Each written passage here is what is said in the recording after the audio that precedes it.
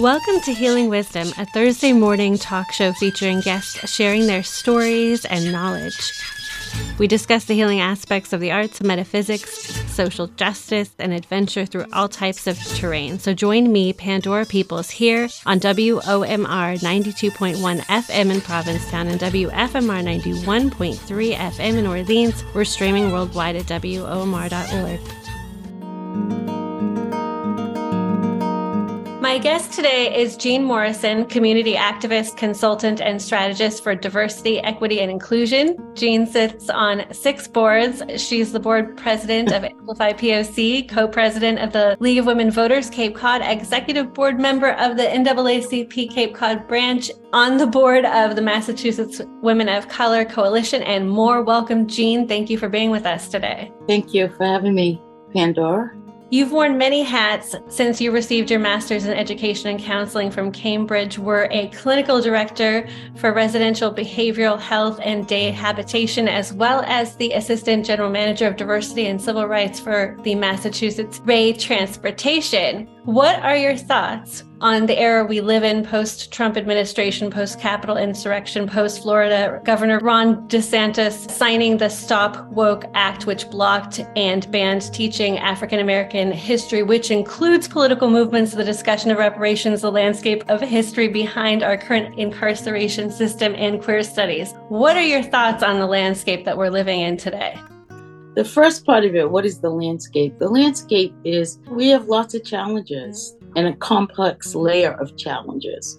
So besides all the issues related to people of color and women, which we're here to talk about, there's the political issues, and there are the social issues and health issues. Social issues and health issues being like the rates of suicide, the gun violence that we experience, and all of that, as well as, on top of that, things out of our control, like COVID and whatever the next thing is to come down the pipeline, and the natural disasters. And so challenge is an understatement. You know, some people might say we're in dire needs, but I listened to Alice Walker give a talk not too long ago, and she said something very profound to me, is that we've always been in dire needs. The issue is, in society, there's always periods where you're in dire needs. The issue is really, what do you have for access to, for resources to address some of those needs? And I think in today's landscape, I feel like we're letting those resources slip out of our grasp. And so in today's landscape, I think we have to do more with more, not more with less. We've made so many accomplishments by race, so many accomplishments by gender, that and I started looking through women's history just to look at the timeline. I'm like, oh my God, there's so much that's been done, so many milestones by individuals, maybe not systemically. So I think when I say we need to do more with more, there's so many more advantages that women have built on the disadvantages of others. And by that, I mean you and I here. So I give myself as an example. So I have a master's degree as a woman of color. I was able to achieve that growing up in the 60s and 70s. My mother, compared to my mother, who has a master's and speaks 3 languages fluently, and when she graduated from her master's degree, she wasn't able to achieve and get the high level jobs. I had a senior management position for the Massachusetts Bay Transportation Authority, the T. And when I was there, it was 50% women and people of color in those senior seats. My mother had to work as a domestic initially. So that's what I mean by progress. So it's important to know our history. That's another thing that's important in the landscape, is that the audacity of any group of people to tell our children they cannot learn the history of this country and all the people in it is like cutting them off at the knees, especially girls, to not know they're more than what they see in the videos and on TV, over-sexualized. And, although there are good examples of women doing good work, I think when I look at the young kids and I hear them talk and I see them on their phones, it's like, oh my God, take that away from them. Not the phones, but take it, reprogram the phones, and put the information that you find when you research Women's History Month or even Black History Month or Latinx History Month or Native American History Month, any of them, you find they're not even the only people. They're the people that stand out the most. But behind them, so many shoulders that have been stood on and so many paths and doors that have been opened for people to be able to have those champions that we know. But if you just go into Cape Cod community, for example, and you start to talk to, well, let's say women of color, since I'm a woman of color, but any women, you start to talk to them about the women in their life. You're going to find as many sheroes as you would find different women. You would find a cross mix of race, a cross mix of socioeconomic class, a cross mix of immigration status, and so on. There are a lot of champions within us. So why aren't we a country that's living like that? That's my take on the landscape. We need to change the landscape because we have tools and the equipment, and we have, I think, a surplus if we dig deep in ourselves.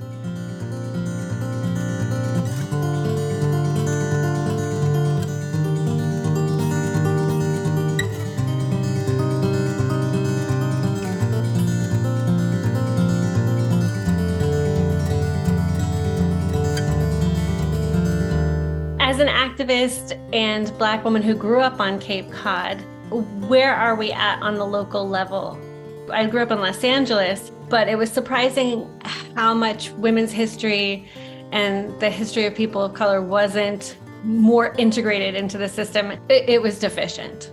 Well, if you think you grew up in California and it was deficient, I mean, you have 3 times the amount of people of color than we have in Massachusetts, maybe even higher. And so, where's Cape Cod stand? I feel like I have to be frank. Cape Cod is very white. And in fairness, the representation is much higher of white folks and white women than women of color. But more doors could open. I mean, I think people try. But why in 2023 do we have to keep reminding people we're here? We're here.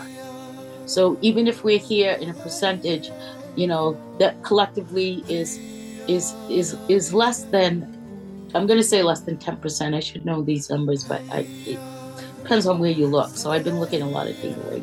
But anyway, you know, it doesn't matter if there's one person in the room that is Black, one person that is Indigenous, one person in the room that is a new immigrant. If we're living in this community, it makes sense to me that we're all part of the community, meaning you have to have people feel included so that they're part in a productive way, you know, because kind of like in school, if the teacher doesn't pay any attention to you, what do? You withdraw. You don't participate, but you still make up class. And when you tally the scores at the end of the day, those students that had no attention and didn't participate help bring down the score of the whole class, if that makes sense to you. So for me, I like to talk with analogies. I think that more doors need to open, and women of color in particular need to be seen and included a lot more than we are, because we're here.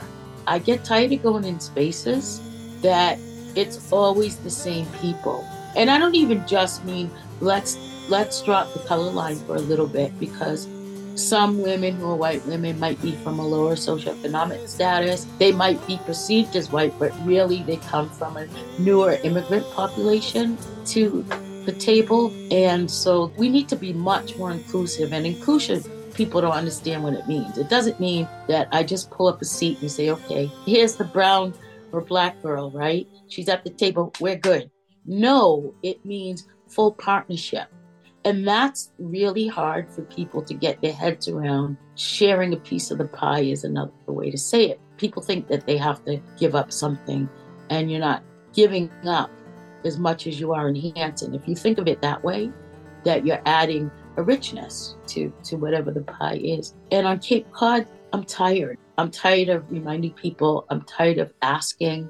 I want people to see me. Now, I'm at some tables that people do see me and I do feel included. And one I'll give an example of, the League of Women Voters. So how did I get to be co-president?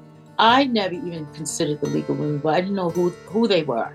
And I missed out all of my life because now it's one of the most important organizations to me because of what they do, which is educate voters, but more important than that, they help give voters a voice. And it's very empowering. So Legal Women Voters, they came to where I was, which was I went to an immigration talk that they had at the NAACP. And so as a member of the NAACP, and I feel right at home, I saw that talk, I said, I'm going. Greeting me at the door, shockingly, were white women from the Legal Women Voters. And they had a table set up inside and they hosted that event. But they didn't host it at Four Seas or some other place I might not be. They hosted it at the NAACP. So I went. And then another member that looks like me, that was tired of being alone in that organization, brought me to a couple of other events. And the people were nice, they were kind, they were welcoming. And so I joined. And when I joined, I was able to voice my opinion. I was invited to a board meeting, which I opened to members. And I was asked my opinion on a few things, and they liked me. And I guess they figured I was kind of smart. So, next thing I know, they were asking me to be vice president and then eventually president. But the important part of that story is I didn't have to be somebody else. I was Jeanne Morrison, an African-American and Indigenous woman who grew up on Cape Cod, a family of strong women of color. That I was just myself. I spoke my word. I spoke my truth. I talked about issues that were concerning to me, of race and other things. It's not just race, but women of color at the table, we have to talk about race because who else is going to talk about it for us? And I know sometimes people say, oh, here they come, and I don't like that to be only me, but it's important. I'm not going to shy away from it either. So I have really a double-sided barrier, really, being a woman and then being a woman of color. So, to be honest with you, it took me a long time to really get my head around women's issues because people can't get past the color. So a white woman walks into the room, they see a woman of color walks into the room, they see a black woman or a brown woman or whoever, if they can tell that that's a woman of color. So you have to get past those stereotypes before you can even get to the issues of between men and women and how women are perceived. And so I guess we all carry these stereotypes as women, and we stand, I stand in solidarity with my sisters, regardless of skin color, including my white sisters, in that as women, we get these different labels put on us. And many of us could probably say there are different barriers. So, you might be a white woman and you're young, or you might be a white woman and you're over a certain age. So you're not pretty enough, or you're too pretty, or you get sexualized, or you have the racist view of who you are. And so in corporate America, to me, that people that haven't evolved to understand those biases tend to treat us accordingly. So it can be uncomfortable at the very least. But in the worst case scenario, you can't be yourself. So you can't put your best foot forward. You constantly have to be on guard and be somebody else in corporate America. First of all, I would say, how do you combat that? Have more women CEOs, plain and simple. I'm not going to hide about that, and including women of color CEOs. And if you can't get it right, then you don't deserve to have that seat. But the more women you have, and I don't think we should overthrow men, the more balance you have. And if women are 51% in this state, almost 52, so we should have 51% in the leadership, whether it be in corporate America or in the public sector or in state government. Whatever it is, if you have a balance, people work together and they're less likely to be divisive because they recognize each other's value. The second thing is that women just have to stand their ground. Any leader today that doesn't understand those biases and how to empower a woman or anybody else in the workplace to be fully themselves and be their best, then they just don't know what's going on. They don't have a clue. They're not a good leader. There's just no way you cannot have the diversity and mixture of people to have your best foot forward. If you're just joining us, you're listening to Healing Wisdom on WOMR. I'm Pandora Peoples, and we're speaking with Jeanne Morrison, community activist, consultant, and strategist for diversity, equity, and inclusion. What are your thoughts on the national climate as the co-president of the League of Women Voters here in Cape Cod? Like, what are your thoughts on the national landscape, redistricting, gerrymandering, and other attempts to make voting difficult via legislation? For me, it doesn't matter what political party a candidate comes from. Now the parties are divisive. So I say that kind of tongue in cheek. But in my real world, it really doesn't. It doesn't matter what party they come from. I believe in morality and civility. So a candidate for me has to be a moral character and civil character. That means they don't lie, cheat, steal, and do divisive things for people. The second thing is a candidate that I look for is a candidate that sees me, understands the issues that are a concern for me, and will fight for those issues. Now, that said, you probably want the same thing with two different people. So where do they find a balance? They find a balance in knowing the communities. I mean, if I can go out there and be in communities and know what different communities need and then decipher what's kind of the best thing for the league to focus on, there is a middle ground for people. And for example, for the league, it's voter education, voter services, voter education, getting people out to vote and teaching people what they need to know. And that goes beyond how do you vote. That means how do you use the power of your voice? How do you bring your voice forward? Who are the candidates running for office and what do they have to say? So candidate forums, right? And then just educating voters. We did a redistricting forum to educate Cape Cod what redistricting was all about, what it meant, and what kind of results, where are the sort of danger zones, if you will. And for the Cape, they weren't as egregious as other places, but they were important to some people, which precinct they ended up in, right? So we educate the public on things like that. All of these forces trying to undo democracy. So democracy is set up so that we have a freedom of will to choose, right? People better pay attention to what's going on with voting and redistricting. It is very, very dangerous for this country. And so as the country's browning, as I call it, more and more diversity, some people don't want that because maybe they feel that they won't win. This is about winning from the political landscape from where I sit. And I don't care if it's Donald Trump or Joe Biden. The issue isn't so much the candidates. The issue is what we're allowing as American citizens. We're allowing this to happen by not standing up against it. And those two things are very dangerous. It takes us back to before the civil rights movement, well before that, closer to the Jim Crow laws. You already have mass incarceration as a problem with, in particular, African American and Latino people. Second, you already have the issue of high infant mortality rate and maternal mortality deaths of Black women. The numbers are most wealthy Black woman still has disproportionate incidence of death and infant mortality rates than the poorest of white women. So they did, and across the education lines, they split it every which way you could.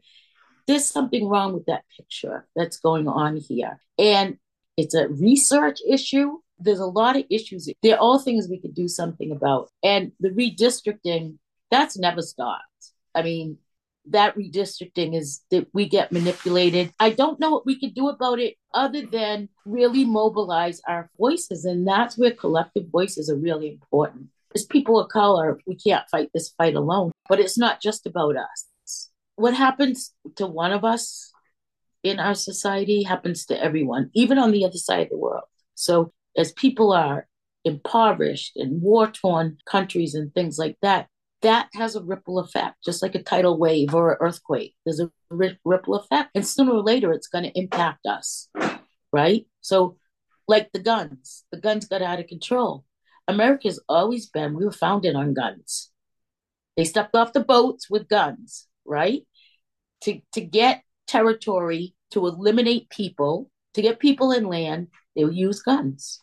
And even to bring people over here, on the slave ships, they used guns. And guns were part of American society. And look where it's got us today. I mean, that it's out of control. I know there's a lot of other factors, but because we've let this go. My point is because we've let this go. It's been how we were built, but we've let it go unchecked for a long time. And then we decided we could make money off of guns. We're the largest exporter in the world of guns. Hello. They're not all here. They're in other places, but we still own more guns than any place else per capita. I don't want to sound grim because I feel like we're in dire times, but what happens when you're in dire times throughout history? If you go back to all of recorded history, throughout history, people get to that point is when they start to act and they start to make change. I'm very hopeful for the younger generation. There's still great people in this world. The thing is, for those of us that are in place and involved, especially during this Women's History Month, I specifically mentor some younger women. And I think it's really important for them to see me and others, even my mother, who's 90, still, demand the respect that they see her as a role model, and let them know there are those who came before you whose shoulders that you're standing on. That's not to be taken lightly because some of those shoulders have been pushed down into the mud, a few generations. So you're not even standing on ground at first. And you have no footing. I think now in 2023, there are women that have a lot more footing than they did, 100 years ago, 200 years ago. Women of color, sometimes we're still stuck in the mud, frankly, and we need our white sisters to see us. We can pull ourselves out, but when we come out, let us stand on solid ground next to you. Don't have us step in another puddle or mud hole, because the more we grow, the more you're going to grow. Women, the 51, almost 52% I talked about, women of color make up in Massachusetts, about 14% of that. So you're not going to reach the 15%. Minus 14 is what? You're not going to reach it without us. And the sooner we recognize that, the sooner the men will learn. You got to push legislators. You got to be out there and ask questions. Tell legislators, I am interested in health and my health and well-being. What legislation's being out there. If advocacy groups, get with them to file a piece of legislation. They don't need to come up with what piece of legislation they're interested in. They shouldn't be, but they should be addressing and pushing legislation that we're interested in. But again, we don't exercise our right in this democracy.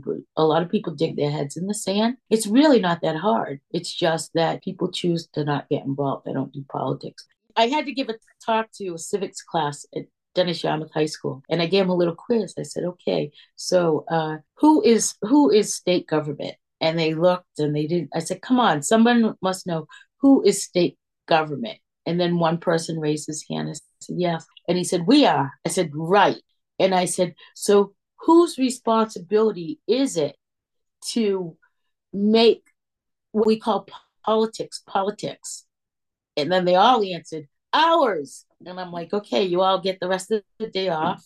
So if fifth graders and 11th graders can understand that, where do we fail? Where do we lose? What's the point of teaching them? We brought back civics for a reason. Another thing I told them is civics has to become part of your life. And starting now is the right age. And what you think of as politics, get that out of your head. I started visiting nursing homes. I started doing walks for hunger. That's civic engagement. You see a problem in your community, you do something about it. You see people in leadership that have your vote to do something or not. Someone voted for them. They're an elected position, and just schooling them what that means. So you start that. It has to be the rest of your life. It's not just in the classroom. So, I urge them, and I'm saying the same thing for adults. Pick something that is meaningful to your life. Otherwise, you're not going to stay interested in it. But, if you think they need to put sidewalks on your grandmother's street so she could stay healthy by going out and doing a walk and not getting hit by a car, then you go to the town hall meeting and you tell them, and you find other people to tell them, and so on and so on. And you never give up. You just keep at it. You let them know that's their job. You demand they tell you what they're doing about it or not, because that's transparency. And by the way, if they don't, guess what? They're not going to get your vote next time. So it's it's really important that we advocate for ourselves. And the whole healthcare thing, as women, try to find a woman who's a physician or a male doctor that really understands. I have some male doctors, and I've trained them to listen to me because I'm paying either through my insurance or me, and you are hired. I don't give them, I give them the respect that that's their profession, but you're going to listen to me. If I tell you I have a symptom, you're not going to tell me, oh, it's nothing. You're going to tell me what could it be, and then you're going to look and help me figure it out and figure out what should be done about it. Because I wasn't listened to at one point, it almost cost me my life. But it was a woman who listened to me and said, you need to see a neurologist ASAP. I'm afraid for you, quote unquote. She wasn't a neurologist. She was another kind of doctor because they kept sending me to different things that weren't helping. And she was the first one. I said, they think I'm nutty. I'm crazy because I can't. I would see my notes. I would ask for my notes. I would see that I have a strange sensation that I have difficulty articulating. And she said, for her, those very words meant to her, there's a neurological problem that's probably serious. If a patient can't explain their symptoms, I don't know if it was my combination of my race and my gender, but they weren't listening to me. Really, the nick of time. I got to a neurologist who was a man, and I met with him many times where he talked to me about Obama and the drug problem on the Cape. Finally did a test that led him to send me to a neurosurgeon, which was a woman. And she right away sent me for tests that were different tests that hadn't been done. And some of them expensive. So people judge, can you afford it? You know what I mean? And she just looked at me as a patient who, there's something wrong. I got to figure this out. And then they found it. That's serious business. It's literally life and death for women, and a huge, huge disparity for women of color for life and death. And it's not fair. Can you talk about the Barnstable No Place for Hate? Barnstable No Place for Hate 2019 was established, and we had a community. We opened up with a community meeting. There's a steering committee, and we put together a community meeting to hear from the community. It was really centered around unity. How can we come together and close the gaps that happened because of hate? And one of the glaring things that came out of those community meetings was people agreed that we needed to address issues of hate in the community, but they said, we don't know what to do. Tell us what to do. So myself and Chris Morin did some research and some investigating, and another person who used to live here, Kate Epperly. And we came across active bystander workshops and went to a couple, and we thought, well, we could do this. And so we wrote a program that's been tweaked and tested, and now is pretty good. And it gives you basic principles that we call the 5 Ds of how you can stop or interrupt harmful behavior. We don't focus on any particular demographic. It's not anti-racism training. It's not to single out any one group. It's just hate. Hate is harm. And so we focus on harm doing, although we will tailor it to a specific demographic if people want us to. No matter what walk of life you are, no matter the situation of harm, it could be bullying. People think bullying is just kids, but no, adults are the worst at bullying each other, and microaggressions and all that stuff. So, we take people through a 2-hour interactive where they actually have to role play, both the person being the aggressor and the other person. So you get to feel what it's like to have harm done to you, but you also get to experience what comes up for people. Everyone walks away with what we call a superpower. So they walk away with being able to do something, whether it's distract someone, delegate to someone else, document. Those are some of the 5 Ds. I think it's essential. We teach that there's something that every single person can do. And what you do is what you're comfortable with. My guest today has been Jeanne Morrison, community activist, consultant, and strategist for diversity, equity, and inclusion. I'll be posting a second podcast for International Women's Day. We have awesome programming all day long. Wednesday, March 8th for International Women's Day. And you can check out my hour show at 9 a.m. Wednesday. I've got over a dozen guests joining me.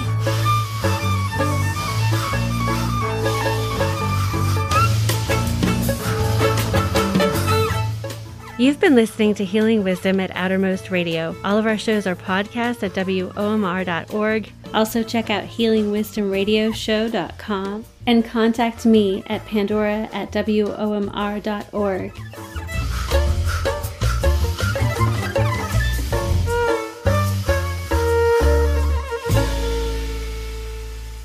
Our theme music is provided by Mason. You can find her website at masonmusic.com. That's MAESYN.